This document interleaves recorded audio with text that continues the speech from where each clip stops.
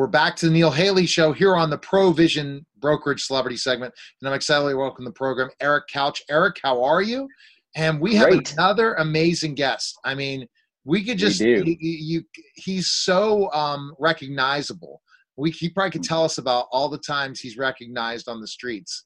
But we have a great guest today that's going to tell about his passions, but also his latest project. That's right. So today we have none other than, where do we start? So actor, producer, director, been nominated in Golden Globes, Screen Actors Guild, Emmy Awards, starred in over 80 movies, 80 film and TV productions in his 50-year career, Sam Waterston. So Sam, great to have you with us. Glad you could join us today. Thank you. I just briefly wanted to call attention to the work of these two guys from Westport, Connecticut, who discovered an argument in the New Yorker that said that Westport was the inspiration and the location of The Great Gatsby. And I was in The Great Gatsby years and years ago, so they got in touch with me. And it's really a homemade movie, but it is a genius movie.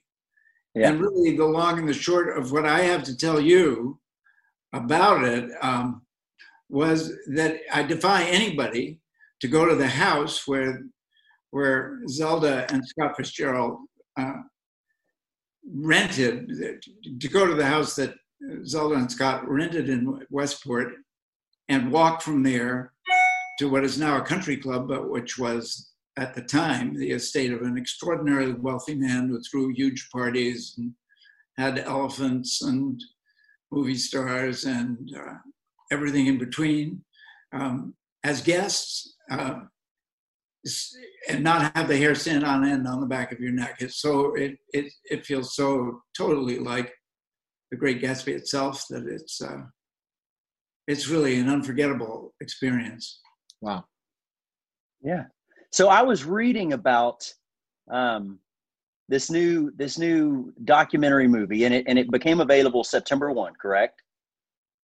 You know, I'm counting on you to know all of that stuff. So according to the information we received and online, it says it became available September 1, and it's on all streaming devices. And so I was reading up on it and watched some of the information, and it does look really fascinating. I'm looking forward to checking out because I love The Gatsby. It's obviously one of the great American novels. And there's been a lot of academic controversy about this, but it's really so physically convincing. Just the geography and the description of the house and the things that are in the house, which are really there. Like, this was all during Prohibition, and there's a step on the stairs leading up to the second floor that lifts up, which is a place to hide your booze. And this is something that they talk about. So it's very, very convincing. And then, of course, I'm fascinated by Fitzgerald and fascinated by the book for the perfectly good reason that I got to be in that movie. Right. Extraordinary people. So I was in from the first word, basically. So now you have history with The Great Gatsby because you were Nick Carraway when the movie came out in 1974, correct? That was my character. Yes, I remember that perfectly. So you've got history with The Great Gatsby, which is what brings more to, I believe, this documentary that really takes it to another level because people, when they think of Great Gatsby, a lot of people think of you.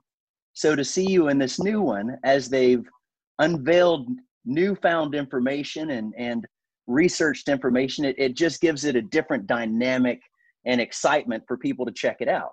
Actually, the people that make the case are academics and scholars and these two young men who devoted so much time and effort to getting this out. I'm basically the audience. They walk me through the argument, and they show me that's basically my role in the movie. Yeah, interesting. And you learn from them, right, Sam? Yeah, process. I hear them make the case, and it's a very convincing case. Yeah. Yeah. So, and they've done lots of research and historical findings, and of course, like you mentioned, there's some controversy because historians and writers have always put it in New York, and the reality is what they found is Connecticut. It's in Long Island. Yeah. Yeah. And the book says it's in Long Island, and Fitzgerald did spend some time on Long Island, but the geography and actually the experience that Scott and Zelda had, the kind of wild and crazy life that they were living, is so mirrored in The Great Gatsby that I'm complete. There is controversy, but not in my mind. Right. Gotcha. And you like that dialogue. So you've been convinced. Oh, totally. If you can convince Nick Carraway. Exactly. That's what I feel. That's right. And I'm sure the feedback of all the people that have read it and now go back in this conversation, I'm sure, Sam, you're hearing a lot of feedback from this as well for you doing this. Well, people who are crazy about the book and crazy about Fitzgerald's writing will get a gigantic boost out of the movie, and then I hope they go have the experience I had. Just go to the place and feel like you're walking around on the lawn and through the fields that they did. Right. It's pretty thrilling. Now, I know a chunk of people will be interested in this because they've recognized you, right? Maybe they didn't see The Great Gatsby, but they watched Law and Order, or, they've seen you with anywhere from Mia Farrow to Jane Fonda to Walter Matthau and all these movies that, I grew up with. You've got such a fantastic history. 50 years in television and movies. That's getting more towards 60. 60. Well, congratulations. Yeah. That's, you've seen some amazing things in your almost 60 years. Just think of all the actors. Right. But all the, so how old were you when you did your first movie or TV or something like that? Well, I must have been, I was just out of college. So, I must have been 21 or 22. So. Yeah. Okay. And you are within a week of my father. He's November the 24th, 1940. I'm much younger. Yes. So the 15th, my mom's the 17th. But my dad's the 24th, or he was the 24th. Household full of Scorpios. Yeah. So, when I saw your birthday, it just really hit home because I was like, man, When is your birthday? September the 4th. It was last Friday. So, well. And then my son is tomorrow. He'll be 17 tomorrow. So we had a little birthday breakfast this morning. So our early happy birthday for you. It's coming up soon enough. Thank you very much. So what would you tell your fans? Do you live in? I was going to, Sam. Go ahead, Neil. No, I was going to ask Sam, what would you tell your fans why they should watch this documentary if they've not heard a lot about The Great Gatsby?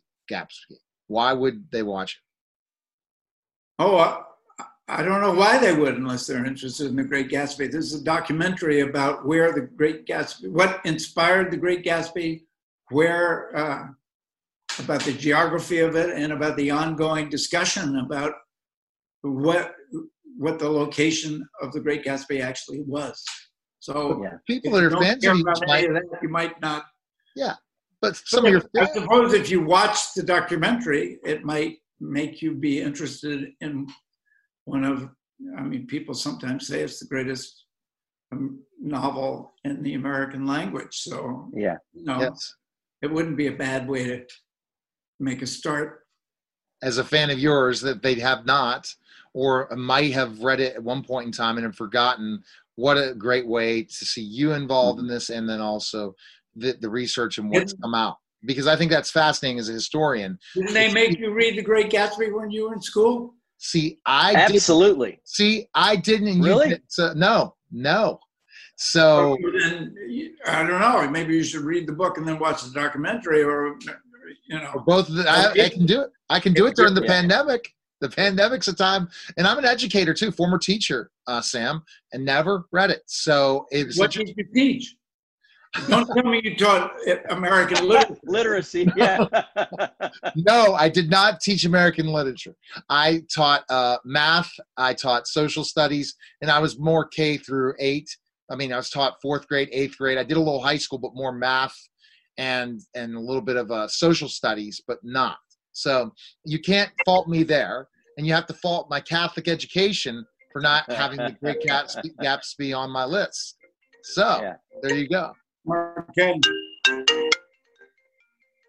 Being interrupted by a telephone call. Uh-oh. They want to talk to you about your home warranty or your car warranty. Yeah, they do. They want to, This is your last chance. We're going to come and arrest you about your Social Security. That's right. Unknown number. Could be spam. I love those calls. So now, did you say that you live in Connecticut, or is that where you might have? Yeah. Okay. If I did, I was in the house that Zelda and Scott rented, which, according to Deej and Robert Stephen Williams, is the place where that's referred to in The Great Gatsby.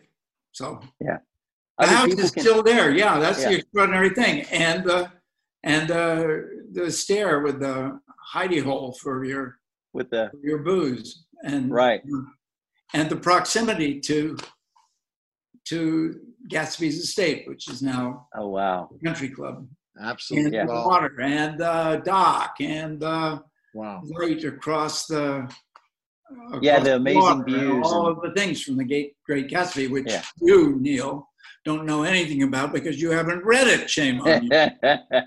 Now you're going. You could watch the movie. Oh my gosh! Okay, so now you could watch the movie, Neil, but the book is So, and shame on me not to know that. But again, it's available everywhere, right, Sam? Wouldn't that be the truth?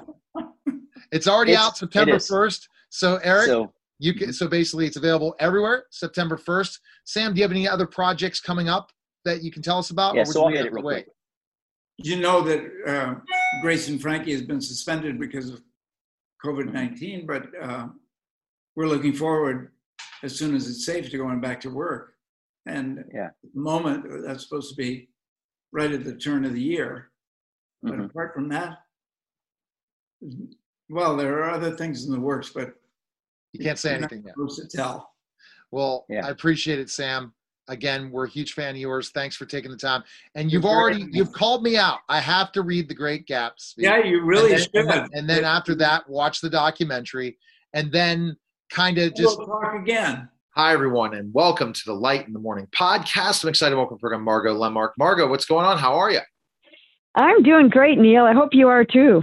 Oh, I'm doing fantastic because, again, it's my favorite time of the year. I'm ready for some candy. I've been kind of dieting just to gain 10 pounds on Halloween. You know, when you trick or treat, there's lots of candy and you never know all those different things. And also always people are giving you candy, and we all know it in the offices and stuff. So time to get a little bit of a sweet tooth going. But I guess on a somber note, and today's topic, next podcast, we're going to talk about chapter 4, but this is more of a sign of the reason you wrote the book was because of your brother, and your brother passed away on October 31st. Is that correct?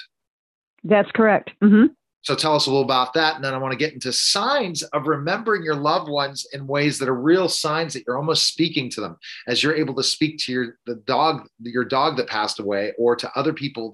That's the one thing to think about. If you want to read Light in the Morning, you really are going to find out Margot, yes, she was an undertaker's daughter, but really she has been able to communicate with the dead in certain ways, and believes in that, and also facilitates it through mediums. But go ahead, Margot, with talk about your brother for a second.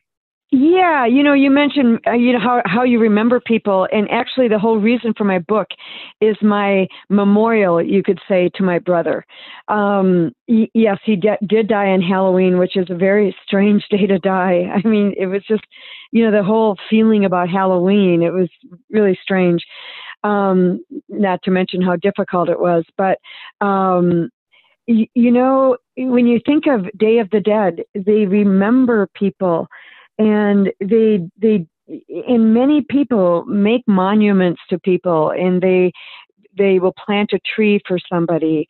I just did this whole garden for my dog Bindi. I wrote this whole book for my brother Mike. There's things that come out of death. There's great big gifts that come out of death. And when we memorialize that, we definitely remember them. And when we remember them, they don't die. Somebody said once, when do the dead die? When they are forgotten. And so by remembering the people that we love, and don't you feel that if you've ever had somebody that's died, I feel like my brother hasn't died in a way because I talk about him so much. I see pictures around my house. Same with my parents, we can't talk to them on the phone, but they feel so strongly here because we actually memorialize them. And I think that's a real important thing to talk about is how we remember people and the importance of remembering and honoring their life after they've gone. I think it's a wonderful thing. I think it's a tremendous thing, Margot, because it's something we talk about. The millennials are really getting this, and also even younger, that when they lose their loved ones, they really figure out ways of celebrating, which we've talked about in this podcast before. But the memories of people, I think of my father who passed, and it was a summer of, I guess, 2 years ago, and I still miss him. I want to ask him questions today, especially in the turmoil times of my life, and say, Dad, what can you do to help me? And I think of him, and I think of him in so many ways of how he was there for me at the end, even though he was passing on. He was with me, really giving me good encouragement, things like that. And he was my best man at my wedding. So really, he's just a powerful person in my life. And I remember him all the time. And it's like, maybe I want to remember more, but there's some ways of remembering, but also they could be speaking to us. And that's the thing, Margot, that you amazingly have told me before they passed and after they passed, as bigger than you wouldn't believe. So let's kind of jump right to it, of some ways we can remember our loved ones in a way that they're speaking to us, like things to look at. Kind of go to that. Okay, there's probably many levels of this. I'll start with the kind of most superficial level. And people have this experience all the time. Like, for example, a girlfriend of mine, whenever she sees this white feather falling through the air, she knows it's her dad. She knows it because how many times do you see a white feather fall through the air? You don't. And so when it does, and I don't remember, she told me the experience of how she knows that's her dad, but she knows it's her dad. And, there was some experience about a white feather with him. And so naturally he finds white feathers to fly around her when he's around. Another friend has, whenever the hummingbird, fulfills that same thing. Butterflies, coins, light bulbs, there's lots of different things. And here's the thing, Neil, when you associate something like that with somebody and it happens, it's them. It's hard to explain. It's hard. It sounds so woo-woo, to hear that, oh, this white feather was my dad and I know it because of this, but the person who's experiencing it knows it for sure. Like if your dad were to come to you in any form, if he were to come to you now, the one thing you'd know for sure is it's your dad. You would know it because your dad has an essence. You never doubted that it was your dad when you looked at him. It was your dad, and they have the same everything about them. They're just not in a physical body. So when people have these experiences, they know for sure. So and that's what's cool about it. Go ahead. What about person that passes on that always was that part of your life, that somehow a new person you meet becomes part of that person in a way that they're able to take the place, but not in a way, but like maybe that they brought that person to us. Oh, I believe that for sure. I believe that for sure. Because if you think of it this way, if you think that these people who are no longer in the body are right here with us, they're just not in a body, well, they're just moving around doing things, helping us, talking to us, trying to get us to hear them, trying to point us in directions. They are doing that. We just can't see it. We can't see it. They're not in the body, and our eyes only see this physical plane that we are on. But people that can see these other planes, they can see the people and what they're doing. So yes, I completely agree with you that somebody probably came into your life because your father nudged them. That he probably set that up on some level wherever he's at to make sure you met. You know what I mean? Right. I feel that completely. It's just like in real life, except that they're not in the body. So yes, I agree that happens. And that person helps you who didn't, that was the person that helped you before, so they passed on.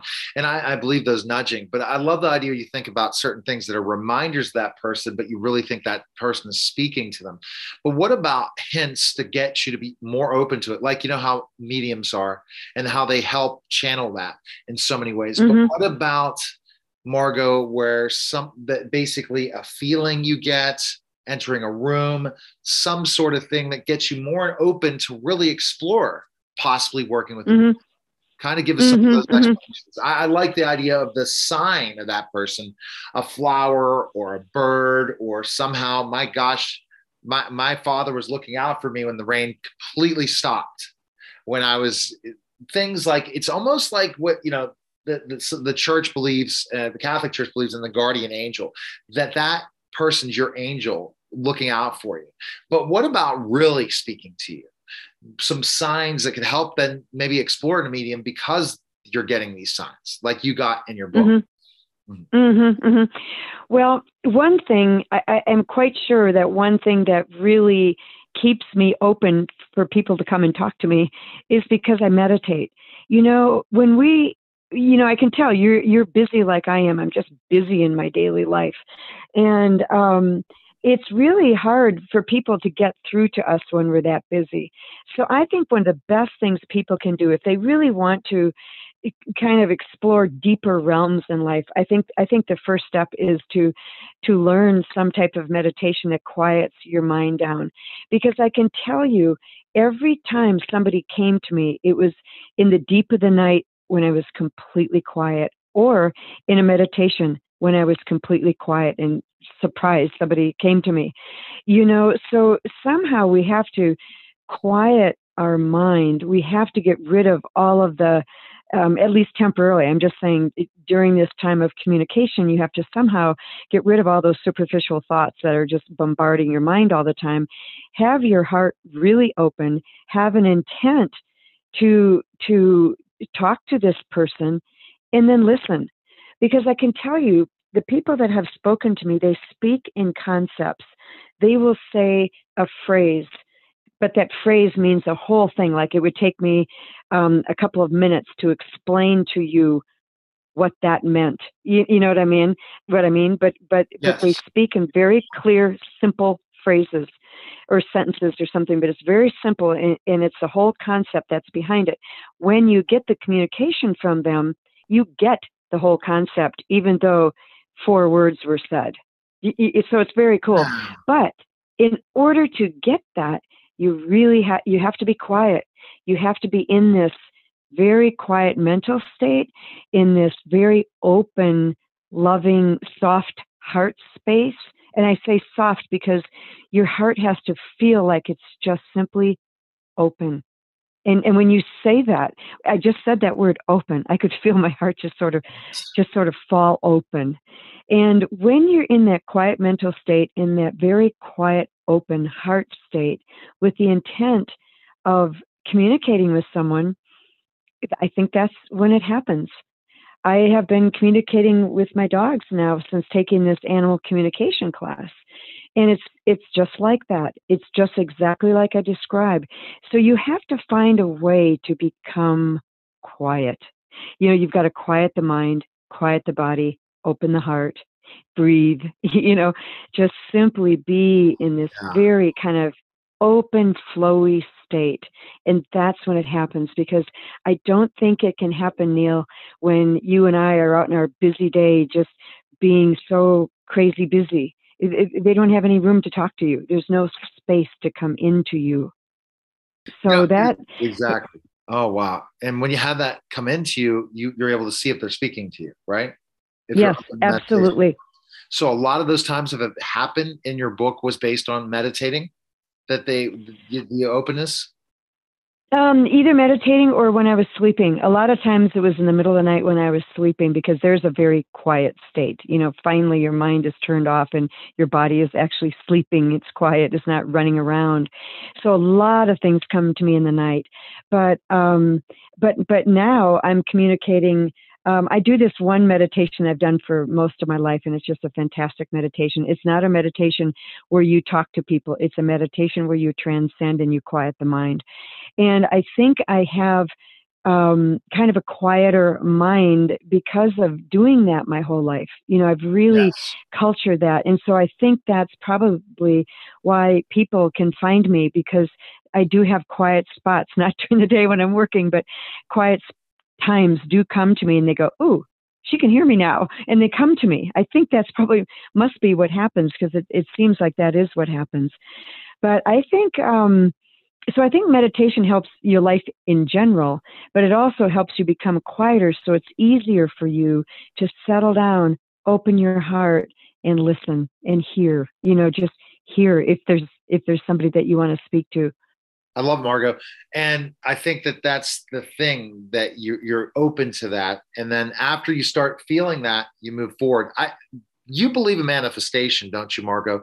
Because absolutely, our brain is able to create what we want through power of manifestation. I finally figured it out. I'm like, I wondered why lots of people that are religion, if they really believe that truly it's going to come true through manifestation, it's our worries and our fears that keep us from building that power of manifestation. But through meditation, through allowing our brain, our subconscious to work, powerful things will happen to us in our lives. Exactly. And what happens with the meditation I do, it's transcendental meditation. What happens is the brain waves between the left and the right hemisphere, as the brain settles down, it becomes more and more coherent. And they measure the brain waves. And these very incoherent waves start out when you first sit down to meditate. But after a couple of minutes, they start to become more and more coherent between the left and the right hemispheres of the brain. And that never happens any other time. So it's really powerful. And so I would encourage anybody to do that anyway, just to be more successful and happy in life. But if you want to communicate with people that we can't see on this earth, then that's a really good thing to prepare your whole physiology for, and then just learn techniques from animal communicators, or because I think animal communication is probably the same as people communication. I just happen to have taken an animal communication course, but then you take a class from somebody and your whole physiology will be very much more receptive to that teaching. All right. Well, fantastic. Best place again to go is lightinthemorning.com to purchase your book, and also, or Amazon, and make sure you like and share the podcast. It's great talking to you, Margot, but that's the thing, the power of manifestation.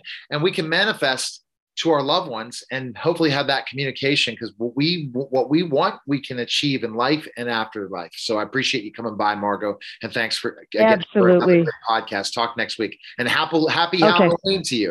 And we'll talk November. Thank you, Neil. You too. All right. Take care. Thanks, Margot. All right. See ya. All right. Bye-bye. All right, guys. That was a Light in the Morning podcast. Take care. Hi, everyone, and welcome to the Mike Velarde Show. I'm excited to welcome for Mike Velarde. Mike, how are you? And I'm just finding out based on me providing a platform for different views than the mainstream media, that even though I'm being a journalist asking questions, I'm being at times attacked, or put things up on YouTube and are censored. Are we in really a free society now, or are we in Russia? I'm wondering, is this the Soviet Union? Is this China? Are we being controlled by? I'm just seeing this more and more. What's happening out there? How do you agree with me? 100%. Of course. Listen, a free society, we wouldn't get rid of the president and stop him from tweeting. They want to control. They're controlling the media. I want to read you an obituary. Okay. From a guy that recently died in California. Okay. And for what it's worth, I'm not going to use his last name, but his first name was Michael. Michael, a long-term resident of Gilroy, passed away November 1st, 2021. Never a kinder, more gentle man that I know than my husband, Michael. For those who knew Mike, you know that he was a good and honest man. He was kind, considerate, and always polite. Mike was adamant that people know what happened to him that caused his early and unexpected death. Message from Mike. Many nurses and non-nursing staff begged me and my wife to get the truth out to the public about the COVID-19 vaccines. Because the truth of deaths from the vaccine was being hidden within the medical profession. I promised I would get the message out. So here is my message. I was afraid of getting the vaccine for fear that I might die. At the insistence of my doctor, I gave in to pressure to get vaccinated. On August 17th, I received the Moderna vaccine and started feeling ill 3 days later. I never recovered, but continued to get worse. I developed multi-system inflammation and multi-system failure that medical professionals could not stop. My muscles disappeared as if to disintegrate. I was in ICU for several weeks and stabbed with needles up to 24 times a day for those several weeks, while also receiving 6 or 7 IVs at the same time. It was constant torture that I cannot describe. I was no longer treated as a human with feelings and a life. I was nothing more than a COVID vaccine human guinea pig, and the doctors excited to participate in my progression, my fascinating progression onto death.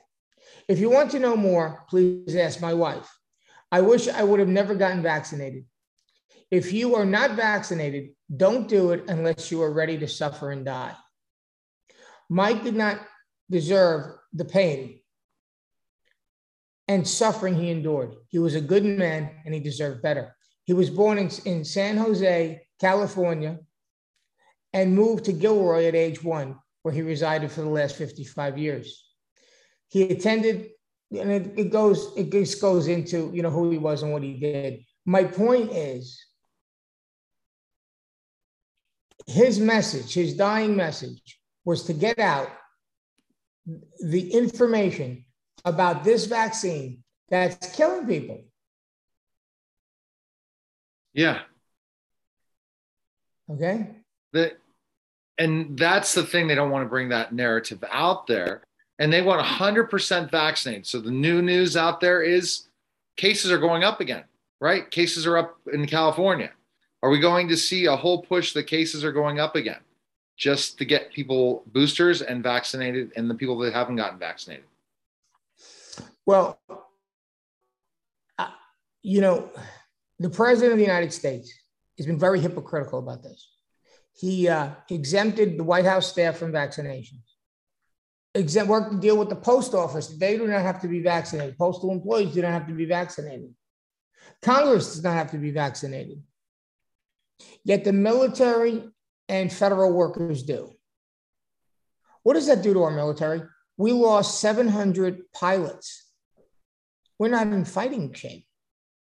If we had a war tomorrow against China or Russia, we don't have people to fly the planes. Not to mention the $38 billion in equipment that we left behind in Afghanistan. Yeah. The way gas has gone up, it spiked the highest level of inflation in like 30 years. Today I was at the mall, went to pick something up. They had a special. You know how they have those lunch specials, pizzeria lunch specials? Yes. 2 slices and a drink, 2 slices of pizza and a Coke, $10. That used to be $5 not too long ago. $10. I remember getting a pizza for $5, the entire pizza. Now it's $5 a slice. How are people in Minnesota, Michigan, Alaska going to buy heating oil this year? It's going to break the bank. Right. My son in New York, debating whether to sign a contract for like $4 a gallon. Right. This inflation, and there's no way of stopping it. They keep printing money, right? No, and they keep spending. They're going to put us on a cycle. This is going to be Jimmy Carter 2. I mean, that's what's going to happen, Jimmy Carter 2. But the problem is, I'm more concerned about there's just that this could be the time where people are willing to have Jimmy Carter. And there's enough power out there and they're willing for Jimmy Carter that what would have happened if Reagan was not elected and Carter had another 4 years? It would have been 4 years of high interest rates, inflation, and we would have had $2 gas back in 1982. And also, wasn't it true? What was the tax rate then when under Carter? It was as high as 76%. It was very high. Reagan redid the entire tax system, which was thankfully very, very good. Reagan made a big difference in this country, making us prosperous again. Republicans need to not think like Donald Trump, in my opinion, Mike, and they need to think like systematically, is our country going to be done forever? You can, based on Trump's rhetoric, which hurt us, was the fact that he did so much. If he would have kept his mouth shut and just ran the country the way he ran it, he would have been reelected easily. Well, I think wouldn't have been reelected easily. I think that's true. But okay. Just imagine if there weren't so many people against him that Republicans are different people based on it. It was based on what he said. So the only way for Republicans to get reelected, and I got an email from a celebrity publicist telling me, I don't know if he was an MTV in the 90s. I don't think this is my client's right show. His team's concerned. Celebrities, I interview celebrities because of your topic on making the country more red. Like, it's become a situation where Republicans are considered, and I'm just like, hey, I'm just interviewing.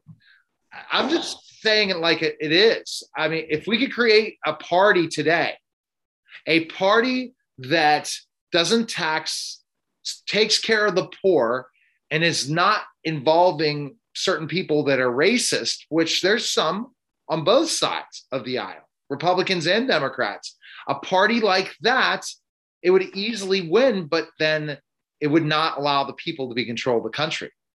You have to, you don't miss the bigger picture. What the bigger picture is, this is a good and evil war. This is my book coming to pass. This is Bible prophecy happening. Satan is getting ready to become as the Antichrist and rule and reign over the earth. And what does he want? He wants total control. All these globalists, these new world order people are ungodly people. That's what they are. They don't understand the kingdom of God. They don't understand how things are going to play out according to the Bible. And what you see is, that's why you see a vitriol against Trump. They hated his guts, even though he gave us $1.69 gas, peace in the Mideast. The economy was great. Stock market was doing well. People were employed. People were doing better than they ever had before. But there's a hatred for him like no one else. George Soros said it a year before the election: Donald Trump will not be president again. And he made sure that would not happen. So how does Soros have such control of the world? Because he controls billions of dollars. He controls billions of dollars, and he funds so many different left-wing organizations. He also was a major funder in like 10 DA's races. The Los Angeles County District Attorney, the San Francisco District Attorney, who are now not prosecuting shoplifting crimes unless it's more than $1,000. If I put my PR marketing hat on, Mike, the way for the Republicans to win in 2022 is to educate non-Republicans or independents that voted for Biden why Biden isn't right, why it is. And the reason is our rights are being taken away with the vaccine for the first time ever in this country. Our taxes are going through the roof. Inflation, they're not looking at the economy of employ. It's okay to employ people, but not give them good jobs, not give them an opportunity by giving certain money away for them to want to stay home. Just looking at society and looking at specifically taking care of everyone. But if you don't go to these people, you don't go to both sides and have a Republican that could go across the aisle like you tried to do, Mike, when you ran. Right. If you go into more rhetoric and less issues, you're going to lose. It doesn't matter. I agree with you there, but here's the other issue. Did you see the governor's race in New Jersey? Yeah, I heard it was like down to the wire, right? Did you see the video of people going to vote and they were voting at certain polling places on iPads. And if you pushed the Republican's name, it wouldn't take. You could only vote for the Democrat, which is why he has not conceded yet. Now, if we don't fix the voting system, Stalin said it best. Stalin said this. He said, it's not who votes that counts. It's who counts the votes that counts. And if we're looking at 5 or 6 states where there was massive voter fraud, maybe more, okay, how are the Republicans going to win there? If you're going to use Dominion machines and you're going to have, if they get away with 2020, what's going to stop them from getting away with 2022? Because they know the first thing that's going to happen is the Republicans are going to take back Congress. Now, history shows that. Right? Obama, when he was president, after 2 years, he lost 63 seats in Congress. All we have to do is get 6 seats and we win Congress. We're that close. This is the closest Congress ever in like the last 60 years. Okay. The Democrats only have like a 6-seat majority. It's not much. Had those 13 Republicans not voted for the infrastructure bill, the 6 Democrats from the squad would have sunk it. We never would have had it. Okay? We're that close. Pelosi's going to retire. She knows it's coming. Now, so based on Bible prophecy and based on your book, nothing's going to work out well for the Republican side as I'm being a journalist. The infrastructure bill, how bad is it for America, the new infrastructure bill? No, it's very inflationary. It's very inflationary. And you can't keep spending money when you don't have it, which is exactly what we're doing. It's over $1 trillion. In 1979, I was in college. I remember I'm reading this article, and the article was, for the first time in the history of the United States of America, our debt exceeded $1 trillion. And how are we ever going to get past this $1 trillion debt? Now, that was 79. All the debt from George Washington to Jimmy Carter, they spent more than that in this infrastructure bill. Think about that. So what's the infrastructure bill giving us? Well, it's supposed to give us roads and bridges, but there's so much pork in there that it's taking care of the Democrats, people that, pay into the campaigns. And there's a lot of pork in it. But there's no money to spend. So that's one thing. And then, exactly. Right. So let's jump to another topic, and that's China and the new Cold War about to begin. If I was hearing more, they're building up their nuclear arms. China, I predicted this years ago.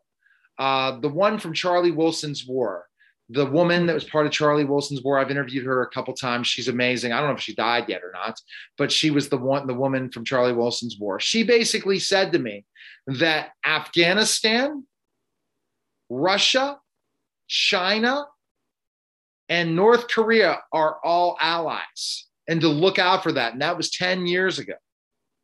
What if this happens? What if this is true, that there's a new buildup and they're just waiting to just shut us down because we're going to be broke and it'd be very easy to conquer America?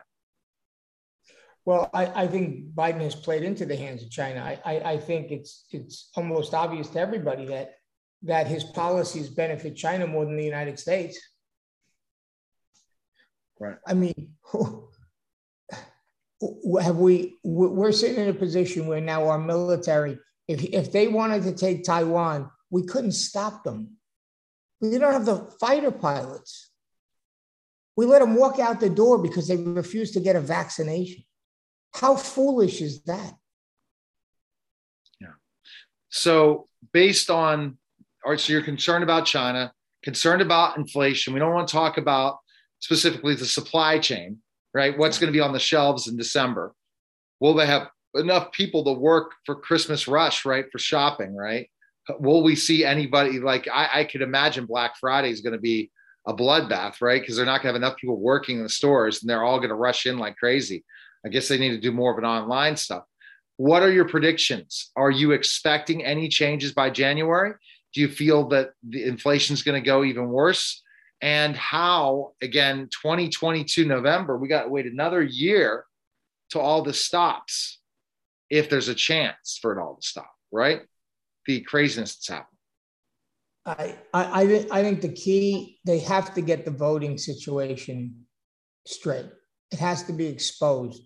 You can't have a situation where somebody walks in to vote for somebody and they're either told you already voted, which happened in California under the recall election.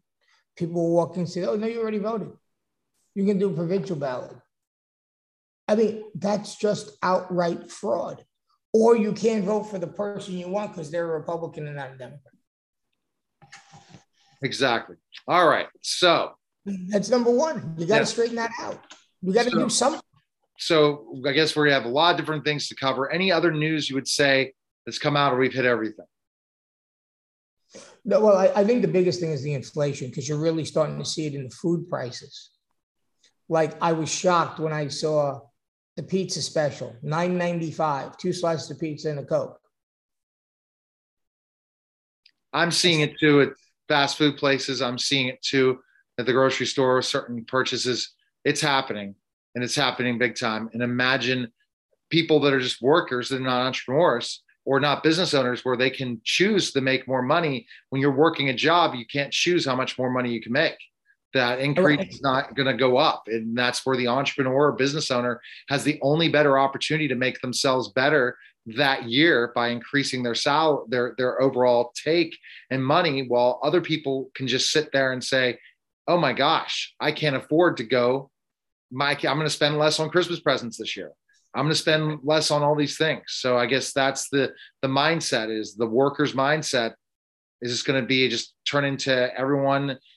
Houses will force close. The real estate bubble is coming unless things change. But Mike, you got another year. If there's a chance of a change, it's going to be another year. There's nothing you can do about it. It just sit there and wait for one more year of Biden to do whatever he wants before 2022, where everything will be flipped. History has shown every time you've had the House and Senate, it's that the flip will happen in that certain year. But you don't know, expect that that's going to happen in 2022, right? Well, no, I do expect it to happen, but I think the Democrats are going to do what they can to hold on. It's just they can't stop the tsunami that's coming. Even Democrats are not happy with Biden.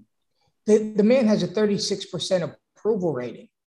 Well, half the country is Democrat. That means he lost a third of his own party. Can see that he's inept. This is a guy who I never thought was a great politician. You don't think Biden's running the country, do you? No, but he's the front man, and he's a fool. And his policies are terrible. I mean, you stop our pipeline, right? And now he wants to stop a second pipeline, I heard. And he give Russia a pipeline. So you make gas and oil. Does that help Americans? What's going to happen to all the poor people in Minnesota and Michigan that are going to freeze to death this winter because they can't afford home heating oil? Okay. He's going to lose his Democratic base, because it doesn't take a rocket scientist to see that because this guy's in office, now you can't even heat your home. All right. So MikeVilardiBooks.com. His time is coming. WinningTaxSolutions.com. You need help with tax problems. Appreciate it, Mike. And we'll talk next week, man. All right. Thanks, Neil. All right. That was the Mike Vilardi Show, guys.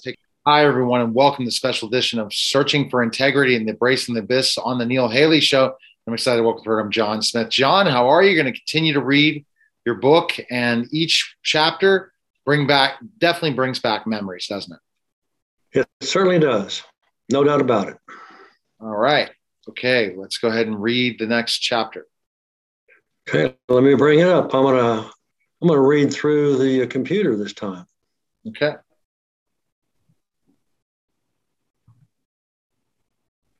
There it is. I can see it, and you can't. How's that? Perfect. Okay. It's chapter 23, and it's entitled, That You, God? During my life, this life, I've been spared from death a number of times. Each event coming close to my not being here anymore, I would think to myself, why didn't I die? I have no doubt that guardian angels and guides actually exist, and I believe each person has more than one. I vividly remember 4 times I should have been dead. In the first event, I was a 3rd grader, hanging out with an older kid, maybe a 6th grader or so, near Madison Elementary in Oklahoma City. There was a large creek northeast of the school where a construction company had dumped a good deal of concrete chunks with protruding rebar on the side of the creek, sloping away from where we stood.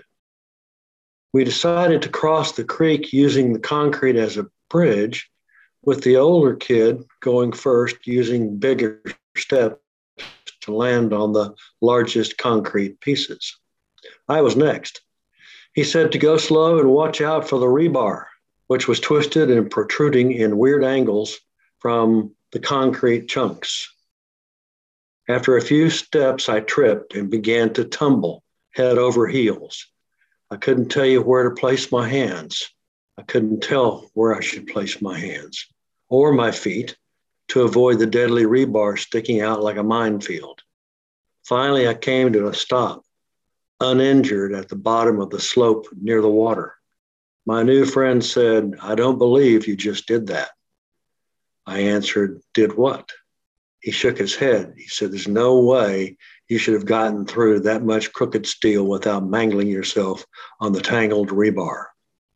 I don't believe that I just saw what I saw. I didn't have much of a reply to what he was saying, but I didn't feel a presence.